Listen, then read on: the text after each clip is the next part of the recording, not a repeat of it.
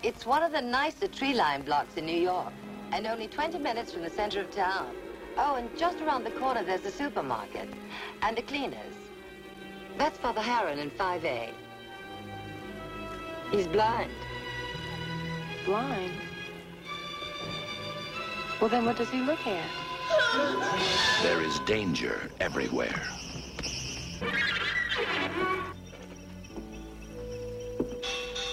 There is evil. Evil everywhere. Turn around, Allison. Look behind you. There is horror.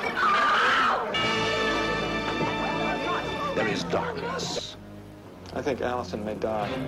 But watching, waiting, warding off evil, there is hope. The Sentinel.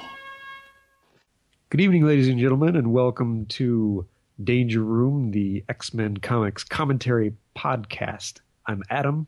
I'm Jeremy. And we're here this week to discuss X-Men number 14, the November 1965 issue. Yes, and now we're on sale monthly, and Angel has been replaced with that statement. I sure hope he makes it back. I guess the demand was very high for the X-Men comic around this time, and based on the letter section, I don't know if you've read the letter section too much. I did this time. There's a lot of clamoring for much more X-Men, so that's potentially why it went on sale monthly. But I think in the Marvel lore, if we were to look this up, I think most all of the books started off bi-monthly because it was only just a handful of people writing and drawing all of them. And I think by this time, staff has probably grown to the point where, well, they can do a monthly comic book. Yeah, now they've got Stan Lee, Doctor of Story, Jack Kirby, Dean of Layouts, Jay Gavin, Master of Art. I guess that means he's the penciler. Sure. Mm-hmm. V. Coletta B.I., Bachelor of Inking. Mm-hmm. Artie Simek, tired of lettering. At least Artie is honest. I got to give him a lot of credit. He's like, I'm sorry, I don't want anybody to oversell me anymore. I actually hate this job. Every one of these like, Stan, can I just write a book? No. You must write my words out. Oh, but you're so wordy. I could say the same things with like 4 or 5 words. You go on and on and on. So, Among Us Stalk the Sentinels is the title of this one, and I like the Sentinels. Yes, these are the original Sentinels, which I did not realize are slightly different than the Sentinels we know and love, as we will get to. So we continue almost immediately where we left off last issue with the X-Men recuperating and Jean Grey playing nursemaid to all of them. Which is a weird thing with Cyclops. He's got a little helmet to, let's see, what does she say? Just another few minutes, Scott.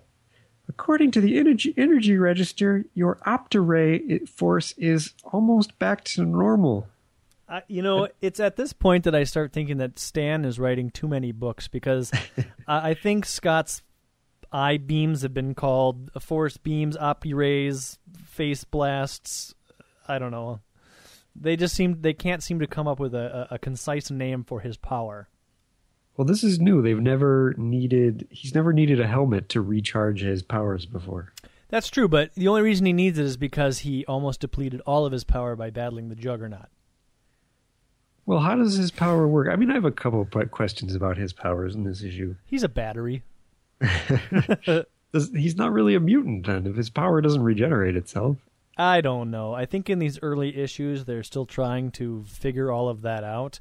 I think later on in the series, it's revealed that both him and his... Oh, I won't give that part away. Get their powers... their powers are derived from the sun. Like solar energy charges them up. Well, that makes sense. That's a good thing. But if in this current issue, he's being charged by this thing, and if he is really worried about his powers, like all the time, oh, I can't even open my eyes, I will ruin the world with my powers, then he should just deplete himself.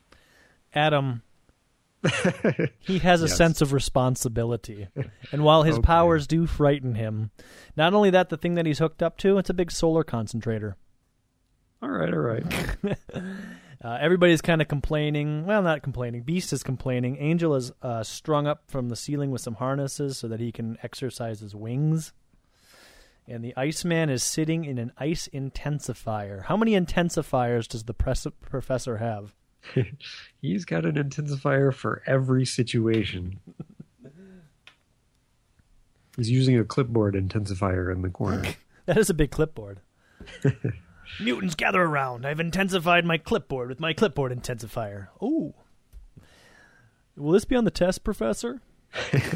So we get one splash page of the X-Men recuperating, and then in the next panel on the next page, okay, you've all done really good, so you can stop. Pretty much, yep. And we get a little taste of everybody and what they can do with their recuperated power. Well, actually, I guess mostly Beast. Yeah. That's it. Beast is the only one that gives us a display of how he has healed. All right, so Iceman is sitting in his little ice intensifier, and he does not want to get out because he thinks it's the coolest, per his joke. If you'll pardon the pun. Yes. But the professor reminds him that if he sits in there too long, he might experience freeze feedback. Which sounds pretty awesome. I want some freeze feedback, really. I mean, come on. I want to see what happens when Iceman gets a freeze feedback. What would happen? He would implode? He would icily implode? I don't know. Because he blasts his ice outward, so a feedback would be the opposite. He sucks it all inward, but still, I just want to see it. Just a vacuum of ice there. Everybody's very excited on the next page because everybody's healed, and the professor delivers wonderful news. Yes, he's got a surprise for them all, and he delivers them the broom that he mentioned. No. In the last episode, he said he was going to give them a broom when he recovered. He takes it back. They're all going to go on vacation! Hooray!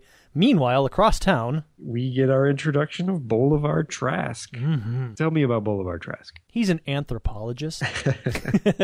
And due to that, he knows that the next fear is not a hot war or a cold war, but the greatest menace of all, mutant kind. Weaponized people. And here we begin our hatred of the mutants. We've seen a little bit of dabbling of it before, but this is where it all comes full force. And we get this nice little mutant menace newspaper. And so on the next page, now this is what I commend Marvel for, at least in these early days. In the letters section, there are various questions such as, how do Cyclops' visor work? Or where does Angel put his wings when he is not in costume? It seems like this page is almost directly written based on the letters page. And so I understand. So the first 3 pages are Angel and him tucking his wings back behind him. That looks like quite a process. But hey, okay, so we've got a pseudo-scientific explanation as to where his wings go. And then the next one, you got Cyclops, and he talks about, every time I shut my eyes, the visor lifts automatically. Which doesn't make any sense, because if he's out in the field and he blinks, his visor goes up, that doesn't make any sense. I guess his visor goes... No, I didn't like this. Because first of all, the thing is, we saw last issue that as he blasts, he can't see through his blasting as the Juggernaut was climbing up the hole. I think, though, that was because it was such a bright, powerful blast he couldn't see beyond it. But, okay, where are you going with this? So while his eyes are under the visor, is he constantly blasting? Or does... I think this takes a lot of issues before they finally figure it out, because as the Cyclops that we know today has ruby quartz glasses, and so he's got the red glasses and he's got a red visor. I don't believe in any of these we've seen red sunglasses or a red visor. Now, what does ruby quartz do? Does it prevent him somehow does it allow him to open his eyes and not blast? I don't know if it's ever been spelled out, and some Marvel person out there probably knows the exact Marvel science as to why that is, but I always looked at it as the ruby quartz acted like a mirror to his power. So basically he's always blasting himself in the face. Well, to a certain degree, yes. And then what you'll also learn later on is that most mutants are unable to harm themselves with their powers or their relatives.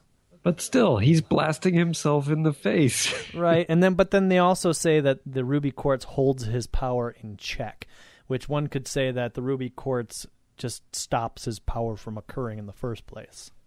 Yeah, it must be like kryptonite or something. Now, in the mid Claremont years, like issue 150 to 200 or so, there are many depictions of his visor slightly rising to allow certain amounts of power out. So if the visor's only up a little bit, only a little bit of power comes out. If it's open really wide, then a ton of power is coming out. So it's almost as if the opening and closing of the visor is what actually controls the amount of power that he's releasing, which makes sense.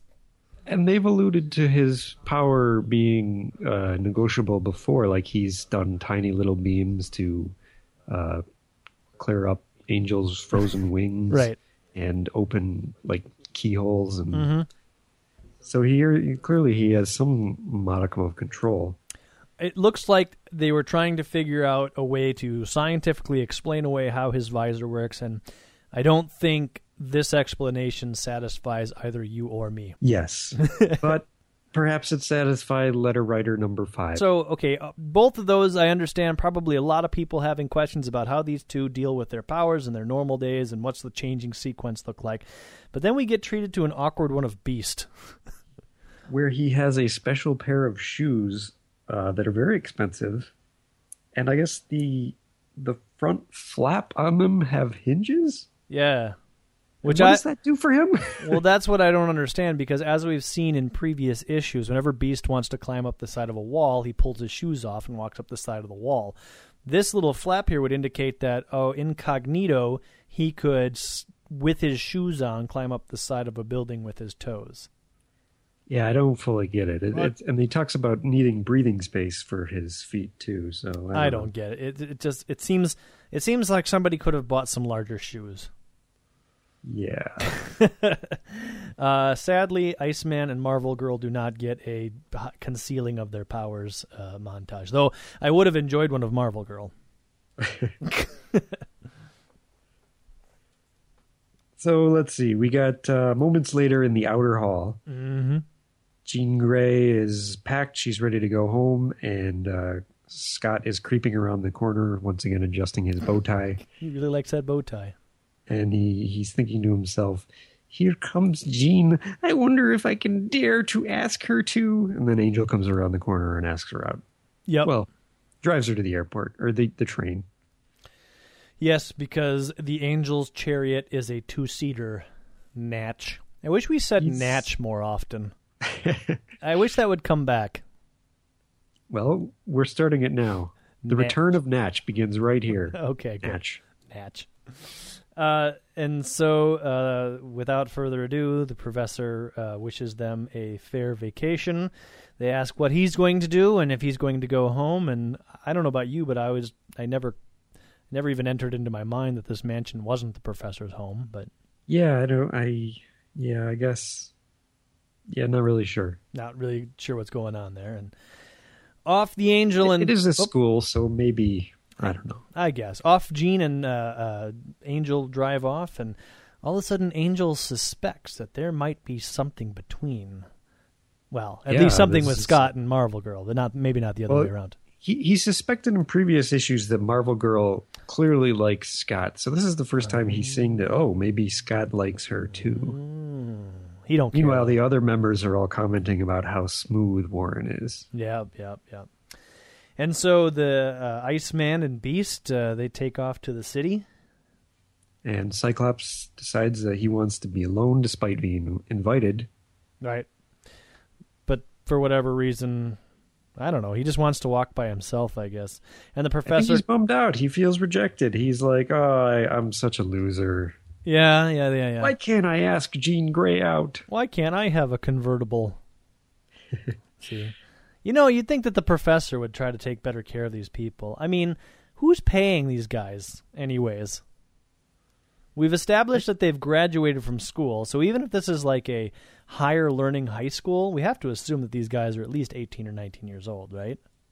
That's a good question. Maybe they have side jobs. They got to be paying taxes. I'm sure the professor probably supplies room and board and all that sort of stuff. But, they need some spending cash. I mean, when they go out to the coffee clutch or wherever they go, they need some money to buy coffee or hemp or whatever they're doing. Oh, that's true. Yeah. Well, anyways, all right. So off Cyclops goes, and the professor sees a frightening reminder of how lonely the professor once was inside his little student Cyclops. He carries his loneliness silently, locked inside him, and nothing that anyone can say or do will help. I, of all people, know the pain of such loneliness, the ache that seems unending. It's very dramatic. It's very sad.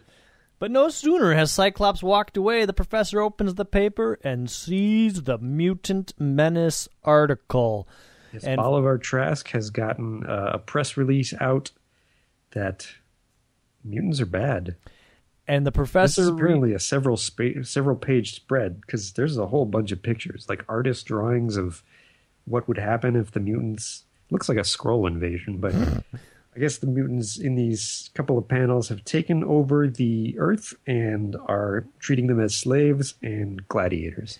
I would like to say that the first panel definitely looks bad. There's like a alien guy who's probably the mutant whipping the humans who are hauling blocks and stuff. But that second panel looks pretty utopian-ish. Everything's very clean and curvy and...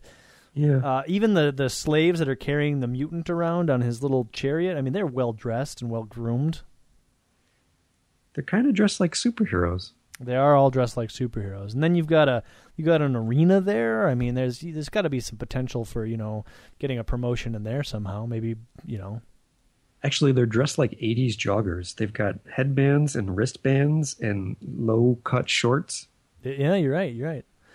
And they're in shape. I mean, these guys are cut. So, maybe there is something to slavery. I mean, slavery to mutants anyways. Yeah. They have a rigorous exercise program.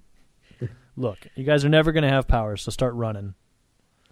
And apparently they also have, like, blaster rays. The slaves? Yeah, in the gladiator ring, they're, like, shooting each other with guns that shoot lightning bolts. Yeah, I mean, this is only one artist rendition away from a Civil War uprising. Technology has advanced. Mm-hmm. That's what mutants bring to you. An advanced culture and society. And those that can't keep up with it, well, they're swept into the arena and have to fight in gladiator battles. With their awesome guns. I would take an awesome gun. And mirror shields or something. So the professor realizes that it may be too late. Now that this message has gotten out there, this is going to potentially create an anti-mutant fervor. So he gets onto his phone and he calls the vice president of television. Which is awesome. No, he calls the National Television Network. Yeah, and he says basically, I need a television spot now with an interview. I need to do a debate with Bolivar Trask. Set it up. And they're all like, okay. Well, yes, sir, Mr. Xavier. Right away, sir, Mr. Xavier. We'll get that on. To the next night. They preempt. Yeah, basically. I don't care what Bolivar Trask's schedule looks like. You get him on this TV show with me. Yeah, so the professor either mind-controlled somebody into changing the entire television program schedule or just has that much clout in the scientific environment. Yeah, apparently. It will be a privilege to present a scientist of your stature on our network. Yeah, so he's got clout, He's got ins with the FBI, the television networks. Although on the next page, people are like, who is this guy, this bald guy on television? Mm-hmm. So the networks know who he is, but the people in the world don't. Yeah, and it's a very interesting depiction that I think it's an interesting depiction. So you've got a panel. It reminds me of what's going on today. You've got a panel on some sort of news television. Each one is presenting their points, and the people at home are like, that guy's wacky. Oh, quiet. Yeah, I think he's got something to say. And everybody's very divided on this topic here, and it's very interesting. Yeah, this is like a big political issue. Mutants. Now, bad for society. I got a question for you. On the third panel of page 7, is this the first utterance of the slang term mutie? Oh, wow, maybe. I think it might be. That's cool. So, there you go, folks. The professor's opening argument, is not very impressive. No. He's basically saying, like, we don't understand mutants, so I don't know. He doesn't really he doesn't present an argument. It's not a very compelling. It's not very compelling. He doesn't have a solution. He just says, we don't understand mutants, so let's not go crazy. Well, he basically said, it's fair. He basically says, like, these are groundless fears. Is a mutant dangerous? Maybe. Will a mutant destroy your family? Possibly. Should you run in terror? Absolutely not. Oh, okay. Let me hear more. He needs to say something like, we need to study mutants. We need to work with the mutants to figure them out. And he doesn't really say that. He just says, don't be stupid. Hey, you know. Which is impressive. I like this third panel because he says, you must not let ignorance, rumor, or unreasoning fear stampede you. And the reactions are essentially ignorant and filled with rumor and unreasoning fear. Yes. To which... Although... What I find really fascinating is that, like, this is like the time of the 60s. One of them says he must be one of those right-wingers. Yeah, I know. Which I guess, I don't know, I would think that he was totally a lefty, but... Well, that's what I'm talking about with the two divisive sides here. And I think maybe Stan is writing this a little over the top because one of them's calling him a communist, which I could see that being a likely critique of a statement such as that, and then the other one calling him a right-winger. I guess I would have to look up what the definition of a right-winger was in the 60s.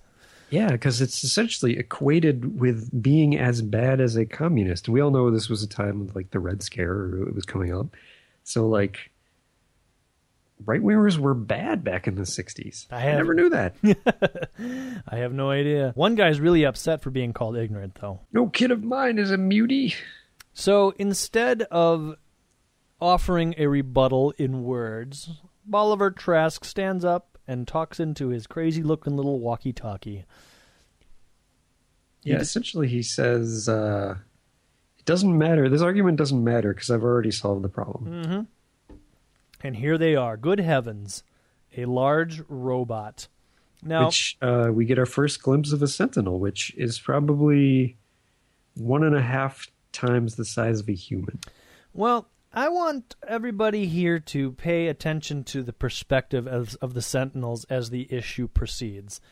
So for those of you following along at home in your originals, omnibuses, or iPads, or whatever you've got, in the very first introduction panel, he is about twice as tall as the professor is when the professor is sitting down. I would say that the professor sitting down is probably 3.5, 4 feet off the ground, which would make this Sentinel about 8 feet tall.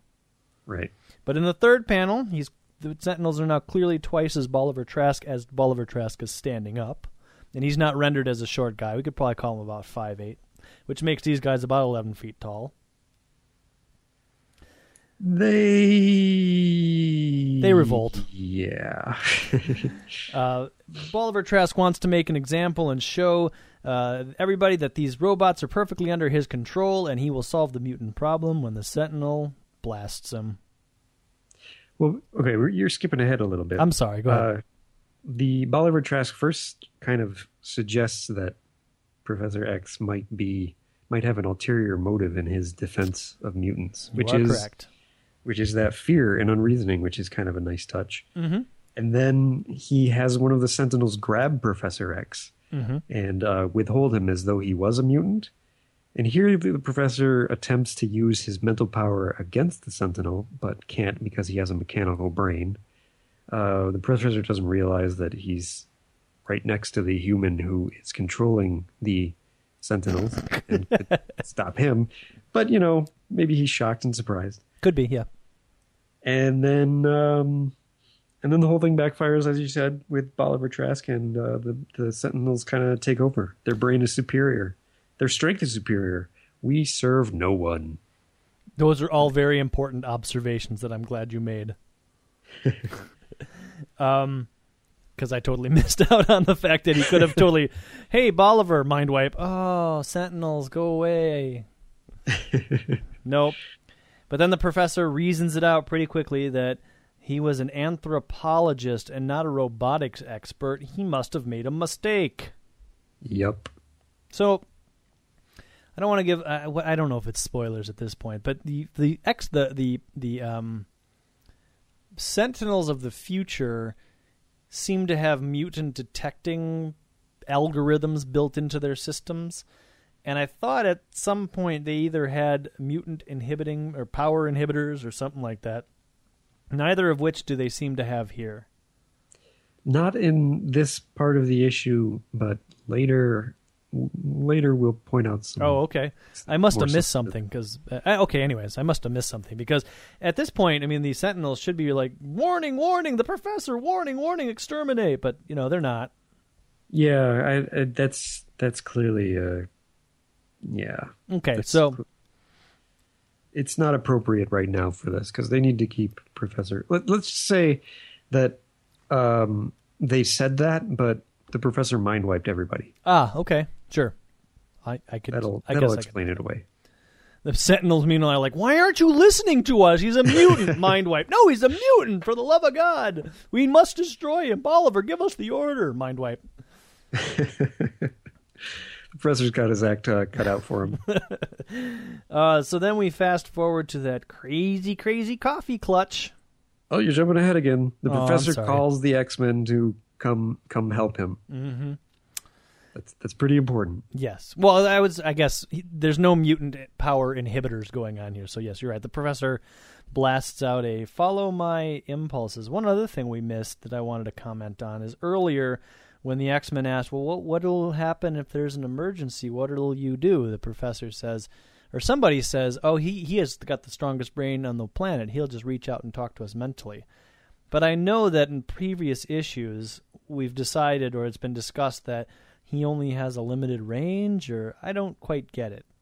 Well, just to be sure of things, before the professor went on the talk show, he battery powered himself with the Mento Ray. Okay. The intensifier Mento Ray. He was, just like last issue, or the Juggernaut issue, where he's spewing his brain power across the city. There's no reason to show us that every single issue, but we can just assume that he always does that. Or maybe he just has a really intense connection with the X-Men.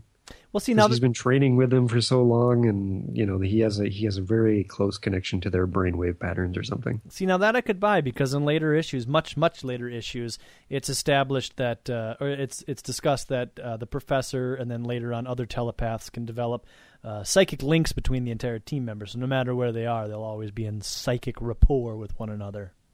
Yeah, we'll just go with that. I mean, we have to assume that's got to be it. It's got to be. It doesn't say it on the page. I know. All right, so let's go to this crazy club scene here. The Coffee A Go-Go, where Beast and Iceman have returned. Yeah, they like it there.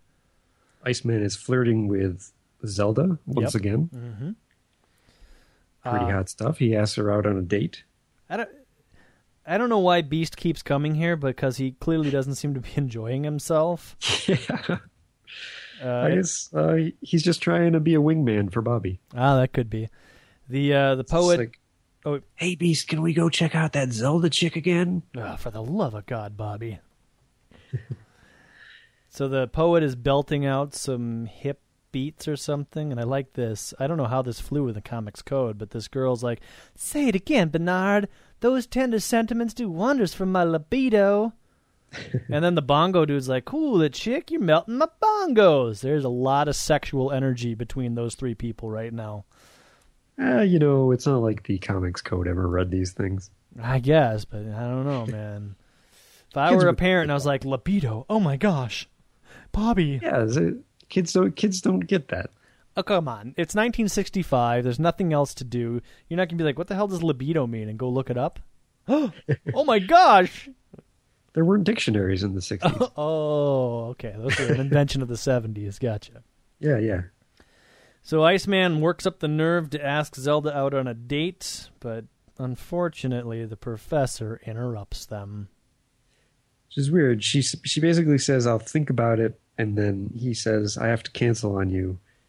And then she says, what? Mm-hmm. I mean, she didn't say yes. What's her problem? She's playing hard to get. I guess so. Now she won't date him no matter what. She's just saying that. Yeah. I wonder if we'll see her again. Maybe, I don't know. So Beast and the Angel, they jump out into an alleyway and change into their costumes. We were treated to a lot of dialogue about what a pain it is to change or something. I don't know. Superman reference? Yes, there's a Superman reference. Phone booth seems to be the preferred place to change your superhero into your superhero costume. And that's funny. Iceman pulls out his booties. He Yes. calls them booties. He's probably just upset that the professor makes him wear booties. I mean, there's really, he's covered in ice from head to toe. There's really no reason for him to wear little booties. I don't know. I think he likes them. He calls them his soft little booties. Yeah, maybe his feet get cold. So he makes himself an ice slide. And this is a question that I've asked many times where I've said, how come he doesn't run out of ice? And here we're treated to a, what happens if you run out of ice? And the Iceman says, I don't know, we're just going to crash a lot quicker, I guess. Basically, if I run out of ice, we die. So, I mean, I have to imagine that there must have been letters to the letters column saying, how much ice can this guy actually make? Because they're actually kind of addressing the fact that there may be a limit to how much ice he can generate at any given time. Or maybe Stan Lee and the crew are starting to realize how nerdy comic book fans are, and they're starting to preemptively guess what they're going to ask. Ah, that could be. Now, my question here is, if you look at all these ice slides, I want to know how they're suspended. Because there's always that question. They look like they're floating. They go over buildings though, so they must like somehow use buildings as like all right stability. Warren Worthington is at his what probably is some mansion eating dinner with the butler and his parents. Yep. When he gets his condition red call from the professor. And he makes a very pathetic excuse to get away. I just remembered something vitally important, and leaves. But he's got such great parents that they're just like, we understand and we trust you. I feel like the professor, I'm not the professor, I feel like, Stan Lee, the professor of the X-Men. I feel like Stan Lee was really trying to show how the professor's calls interrupts the X-Men's lives. So we get that whole page of Beast and Iceman being interrupted from their date or their coffee club or whatever. And that's kind of like, okay, well, that's interfering with their life. But then you get to this scene, and there's nothing really like... The parents aren't even like, but Warren, you just got here, and we haven't seen you for months, and we miss you, and tell us all about what's going on. They're just like, all right, son, you know what's best. Get on out of here. Yeah. And then they don't even try for Cyclops, but that's jumping ahead. So, but anyways... Well, we don't even see Jean Grey. Yeah, Jean Grey she must be on the train, because that's, I think, where Warren took her. Yeah.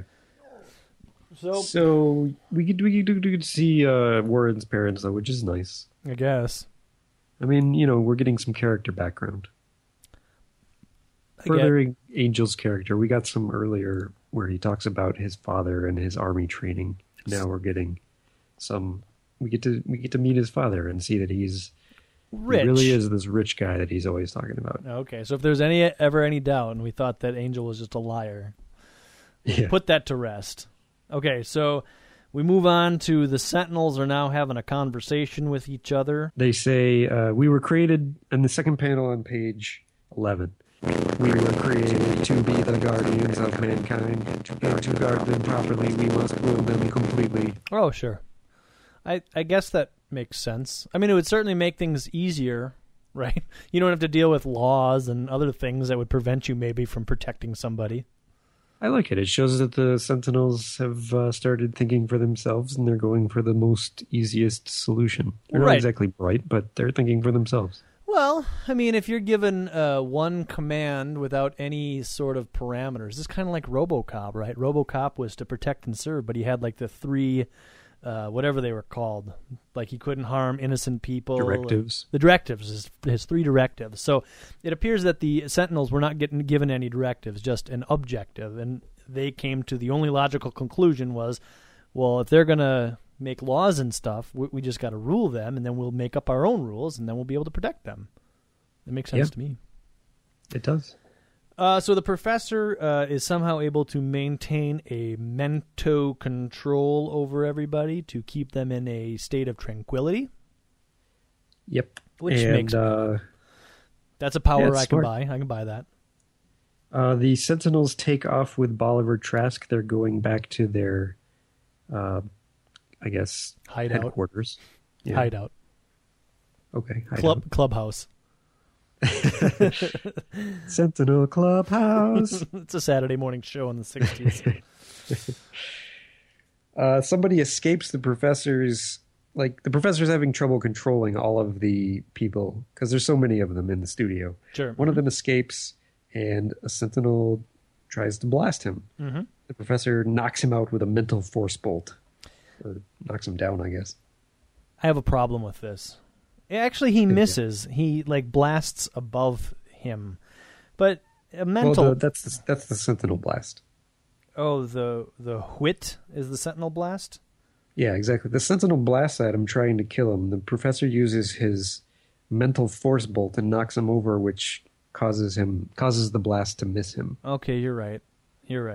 I thought that his mental force bolt was actually that red blast ray, but you're right. It says right there, the sentinel unleashes a powerful blast ray. All right, then cool. I thought that at first too. Because I was going to complain, but now I've got nothing to complain about. All right, so then in come Adam won. In come the Beast and Iceman. Yep. Let's see. What do? The Beast jumps and kicks at one of the Sentinels' heads. I guess there's only one Sentinel left. All the Sentinels left except for 3R. I would like to point out now that the Sentinels seem to also have grown in size yet again, because if we look at the first panel here on page 12, Beast's perspective is now about the size of maybe the Sentinel's entire torso. Oh, yeah. Huh. So they have, and if you look at the people in the background they come up just above the Sentinel's knee. Yeah. Putting the Sentinel at about 16 feet tall now. Oh, well. And if you continue, so Beast does some acrobatics and stuff, but if you continue now to look at panel 3... I would like to jump in and point out that Beast destroys a lot of television equipment. He does, with his crazy antics. Even one of them makes a sound effect that says, zit. Well, that's the Sentinel again. I know, I just zit. You can't blame Beast for that. I know, but zit. Zit. Okay, fair enough. So panel 3, Iceman is now the size of the Sentinel's boot. Yeah, wow. Which would put the Sentinel at about, 30 feet tall. I totally did not notice any of this as I was reading it. I think there's more as we continue on through the comic book. But Iceman skates around. He knocks the Sentinel on his ass. They haven't yet discovered that the Sentinel has a chesto ray or something like that, because they turn their back on the Sentinel, and Professor tries to warn him, but it's too late. Iceman is shot with a heat ray. Yeah, zap. We cut across a few blocks away to Cyclops in the back of a taxi, saying, "Faster, driver!" And then, so the driver's turns a corner really fast, and Cyclops' glasses fall off, and he blasts a hole into the taxi. You would think that he would get like some, those goofy glass holder things that you have on the back of your head if you're playing sports, because, come on. I don't know how, I don't wear glasses, but I wear sunglasses, and I know the sunglasses get knocked off from time to time. It seems like you'd be a little bit more careful about that. The taxi driver pulls over and starts yelling about how anybody who needs specs to stop his eyes from blasting must be a mutant. Mutie. He says absolutely, mutie. He says absolutely nothing about the fact that his taxi was just destroyed. He's in shock. He almost got his head taken off by some guy with his Opti Ray. I can see why he's mad. I would be mad too. Regardless of whether he was a mutant. So an angry mob gathers because they want to, they want to chase the mutie. Oh, hey, look, panel 2, page 13. Cyclops is zit. Apparently that's the Opti Ray sound effect for anybody who's got an Opti Ray. Yeah. Zit. And then so somebody says, he tried to kill the cab driver by looking at him. He's got death-dealing eyes, which apparently was the phrase that scared everybody, and so Cyclops got away. I like that Cyclops calls them an unreasoning mob here. That's like a thread that they keep coming back to. Well, they are. Yeah, they definitely are. I like it. So what I like here is he gets around the corner and he tears his jacket off and reveals his entire costume. It's a very odd transition. Yeah, I noticed that. Like, there's a lot of panels missing here. Like, how did his helmet get on? Or, I mean, his goggles and his cowl or whatever you call it, his hood. I don't know. It doesn't make any sense. But yeah, there's a panel missing where there's several panels missing where he takes off his shoes, takes off his pants, puts on his helmet, puts on his visor, and then pulls off his jacket. I think the amazing feat of engineering here is that he had his costume completely concealed within his suit there. He's prepared. Yeah, including those boots. And those are not small boots. Yeah, wow. So then... 10 minutes later, he's in his costume. Cyclops races to the top of the stairs, and Beast saves his life by telling him, "Don't come into the room," and the Sentinel smashes down on the ground. I would like to point out the perspective here that Cyclops is now as big as the Sentinel's forearm. I don't even know how tall that would make him. Yeah, he's a big one. Cyclops then calls for this is fine, he calls for a duo smash. Operation Duo Smash. And Operation Duo Smash is something I can get behind more than Maneuver G5 or whatever. But basically, he tells Beast to do his battering ram attack, and Cyclops is going to do his Ray Blast. And then this is really confusing because Beast basically knows that this isn't going to work. He says so, but he says, "I'm just going to let you figure out for yourself that this isn't going to work and do as you say." And then the Sentinel dodges and Beast rams into a wall and knocks himself unconscious. Well, I think he deserves that for not... Hey, Cyclops, come on. I've already tried this. I mean, he knows for a fact that this maneuver is not going to work, yet he puts so much effort into the maneuver that he knocks himself unconscious. And he's supposed to be the smart one.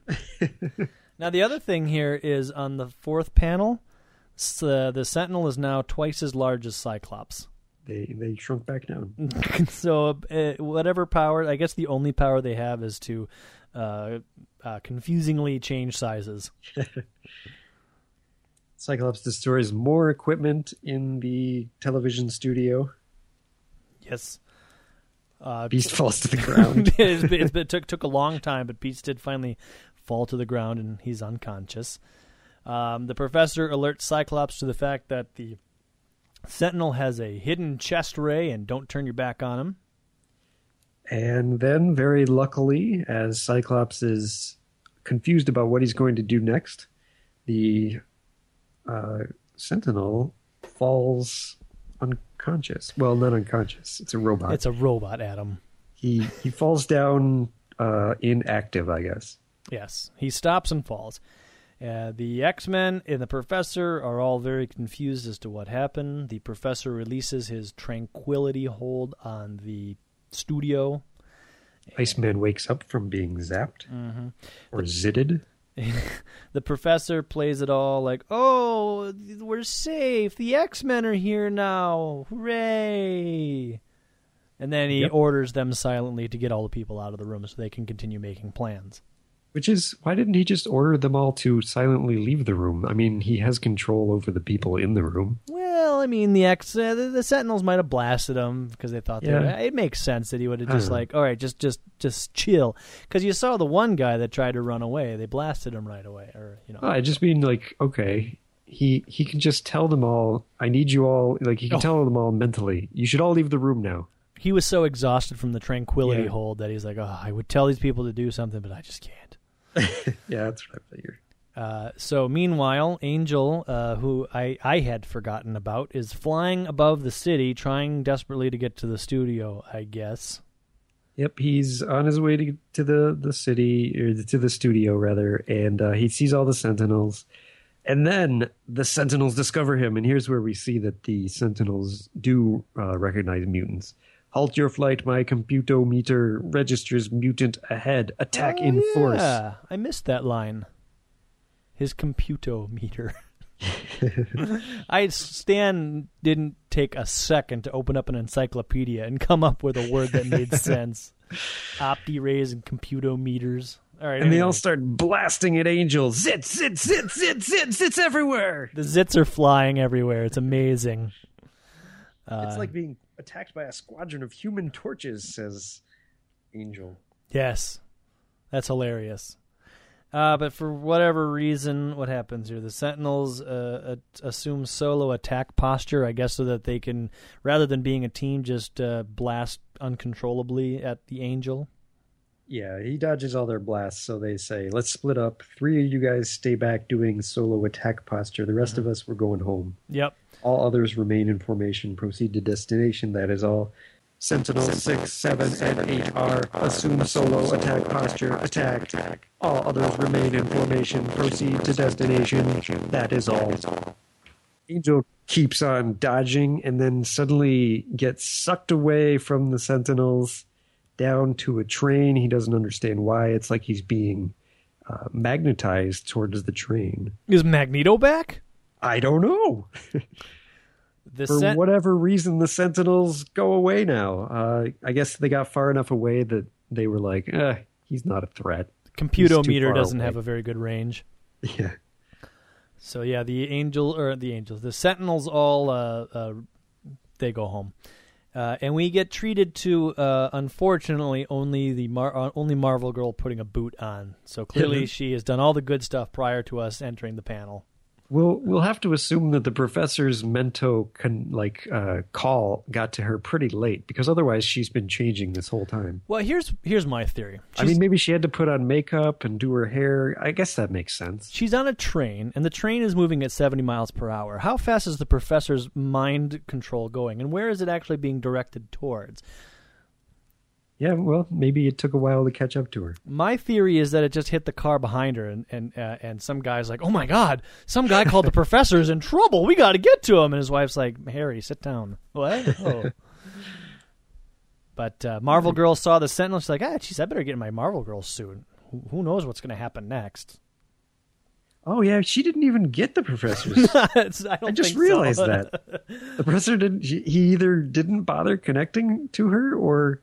Yeah, wow. In the back of his mind, he's like, should I call the girl? Nah. So she, I think, is this the first taste we get of her levitating herself? Well, they make such a big deal out of it that it kind of must be. She levitates herself out of the train and out of the window and gets on top of the train. Yeah, she's been practicing this feat for months. Yeah, we get a thought bubble, and we also get a narration bit about how powerful her levitation is. So I think it must be the first time she's levitated herself. So that's cool. Yeah. And then Angel realizes that it was Jean that pulled him down towards the car, and he's very happy to see. I should have guessed. Hey, you pretty girl. But I was worried that it was Magneto. And she's wait, no, Magneto doesn't make any sense, because unless he was pulling Angel's belt down or something. I was only kidding about the Magneto thing. I was pulled down by my belt buckle. It really hurt. So we are rejoined with the Iceman, Professor, Beast, and Cyclops, who are standing above the fallen Sentinel, trying to figure out exactly why this mutant killing machine, the Sentinel, fell over. And the professor heard it mutter something that sounded like Master Mold. Ooh, Master Mold. Nobody knows what that is, and, well, they shouldn't. Mm-hmm. But then the professor says, "Be quiet! Everybody clear your minds of any thought. I'm picking something up." And he receives a vague mental impulse from the robot. Yeah. The thought is so strong that I can read it, even though it doesn't emanate from a human brain. I don't care that there's a little bit of dialogue explaining that away, because it makes no sense. It's a robot. It doesn't have a brain. It has programs and instructions. What would have made more sense is if Beast were to open up maybe like a computer hatch door and be like, "Oh, look at this. I just found the return to home instruction coordinates." Or if Angel followed them back to their headquarters. Oh, and then called out for the professor. Yeah. Yeah. That actually would have been the best of the three possibilities, I think. But no, the professor hears the robot's vague, faint mental emanations. Whatever. Stan Lee was just trying to get to the end of this issue. I only have 2 pages to go. How can I turn this thing over? Just in the nick of time, I guess, or something, Jean Grey and Angel show up. And Angel actually says, if I fly ahead, I can still find some trace of where they went. But then the professor's like, that won't be necessary. That only makes sense. Don't trouble yourself, boy. I know exactly where they are. I read the robot's mind. Now let's go. Within the hour. I think the professor is just a crazy old man who got lucky a lot. I don't even think he has mental powers. I think when he was putting everybody in their their tranquility state, I think they were all just scared. They were just shocked. He's like, "Oh, I am controlling. I am a mutant. Darn it!" This goes back to our theory that the professor is just a scared old man. Yes, I agree. So we fast forward to the Sentinels base where they're carrying Bolivar Trask, and once again, if you look at the scale, the Sentinels only look about twice as tall as Bolivar Trask. Maybe it's the humans that are getting larger and smaller. Well, that could be. And the environment, too. Yeah. The Sentinels are only constant. So they go into the Forbidden Vault or whatever, where there's like this machine that kind of looks like an atom factory or something. I don't know what's going on here. The Master Chamber, where... Yeah, I don't know. For an anthropologist who is not a roboticist, he's pretty smart. He's got a lot of gear here. I would actually be curious how he made all of his money, and who was the contractor that helped him put all this together? Jack Kirby. Oh, okay. So then we get an alert, and someone's approaching, and rather than using their computometers or whatever, they say, "Oh, it's a human-occupied vehicle." Yeah. Rather than be like, "Oh my gosh, mutants! Our prime directive is to destroy the mutants." Well, to be fair, they know that it's the ones that they saw before, and clearly in this image they can't make them out. All right, fine. I don't know. So the X-Men get out of the car, and if we're trying to keep the professor with a low profile, it doesn't make any sense that they grab him and his wheelchair and put him all together and put him in the wheelchair and get him up with the team. But they do. This whole last page is kind of ridiculous because basically they get there. The professor knows that the Sentinel headquarters is somewhere around in this field.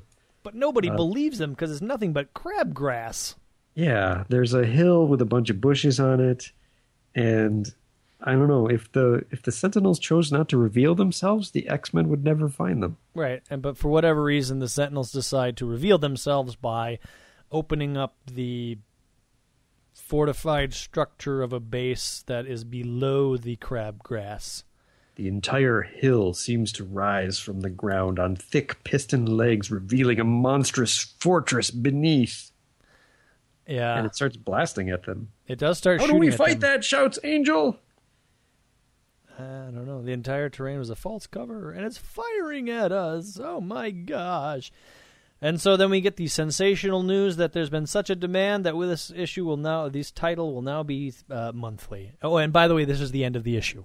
Yeah, we don't even get a to be continued. This is just the end. Actually, yeah, it literally says the end, so one could infer that, next week they might be fighting Magneto again. Can you imagine if they went from this cliffhanger to like, oh, here's another issue with Kazar. Kesar, sorry. Also, so another thing I wanted to hit up here in this letter section, the first letter, which is really the only letter I read, is the guy talking about, your covers are awful. You should stop talking about how wonderful you are. It's getting annoying. And I have to say that in the last few issues, I've noticed that there's been a lot less, the greatest magazine you've ever read with the most sensational action you've ever seen. So I like that. I love these letters because they're also picky, but I love the X-Men. It just goes to show that comic book fans have never changed. Exactly. But in panel 3 of issue 6, it clearly shows the Blob has something or other. No, I don't know. Purple shorts. Yes. Yeah, which is why I would like to go back and interview all these people. Well, not go back, but find all these people. You could make an excellent documentary. It could be like a weekly video blog or something where you interview Mike Lisagor. If Mike Lisagor is still alive. Yeah, a lot of these people wouldn't be alive. John Bacca. Well, basically, we could only interview the people Not that we're ever going to do this. Don't get your hopes up, folks. But you're welcome to take this idea and run with it. I'm going to put it out there that if an old person who wrote to the X-Men comic in the 60s is out there and is listening, I would interview you. Yeah, we will do an interview episode. That would be excellent. That would be awesome. And it has all of their addresses here. So we could actually go to all these addresses and ask if, like, 749 East 231st Street. We'll go to their door and be like, there. Is Norman Rubin there? He's like, this is he. And like, you loser. You still live here? What? Yeah, but there, I don't know. Maybe it's highly unlikely, but there'd be one person. Or, oh, he's still in his basement just like he was 40 years ago, still reading his comic books. You see JLA 1? It's great. Yeah. Anyways, yeah. I as much fun as we may have made in this issue, I like the overall turning of the X-Men into less of a happy, campy, that's a new bad guy a month type thing towards a changing the perception, the surrounding perception of mutants, because I think that creates just, I don't know, more of an arc of storytelling. So you're not just fighting villains, you're also fighting a society who believes that you don't want anything to do but to destroy the world because you've got these powers that you don't understand. Yeah, honestly, I thought this was a great issue. We make fun of the X-Men because it's old and silly, but we love it. You know, it's not like we're being critical, but you know, hopefully our love for the X-Men and all of this stuff comes through. Right. But yeah, this was I thought we're definitely getting somewhere with the X-Men, and this was a great issue. A lot of silliness aside, things are really starting to move together, and we've got Sentinels, which seem to be like they're a really interesting foe, and yeah, the magazine's the comics getting more thoughtful, I guess. Mm-hmm. So stay with us, folks, because hopefully it continues down this road, and if it doesn't, well, then maybe it'll just be more fun for us to have. Yeah, I mean, no matter what, we're going to continue to make fun of it. So, so don't forget to visit us. Don't forget to visit us at www.redcatproductions.com/Danger Room, or on the Facebook page, which is what, facebook.com/Danger Room Podcast. Yes, it is. Oh, my gosh. We got our own little clean URL. That's sweet. You should go join exciting. it. Yeah. You can listen to the podcast there. You can listen to the podcast at the aforementioned redcatproductions.com/Danger Room. You can listen to the podcast on iTunes, where you could leave us a nifty review, which will help other people find the show. Or you can just introduce the show to other people, which would be great. And you could send us an email over at dangerroom@redcatproductions.com. Yeah, we're dying to hear from you guys. If anybody's out there, you know, it'd be great to hear from you. Is this thing on? We just have quiet fans. Yes. But there's legions of them. Yes, legions of They're just waiting for us to slip up with some detail. Be like, oh, no, Jeremy, that's not the right detail.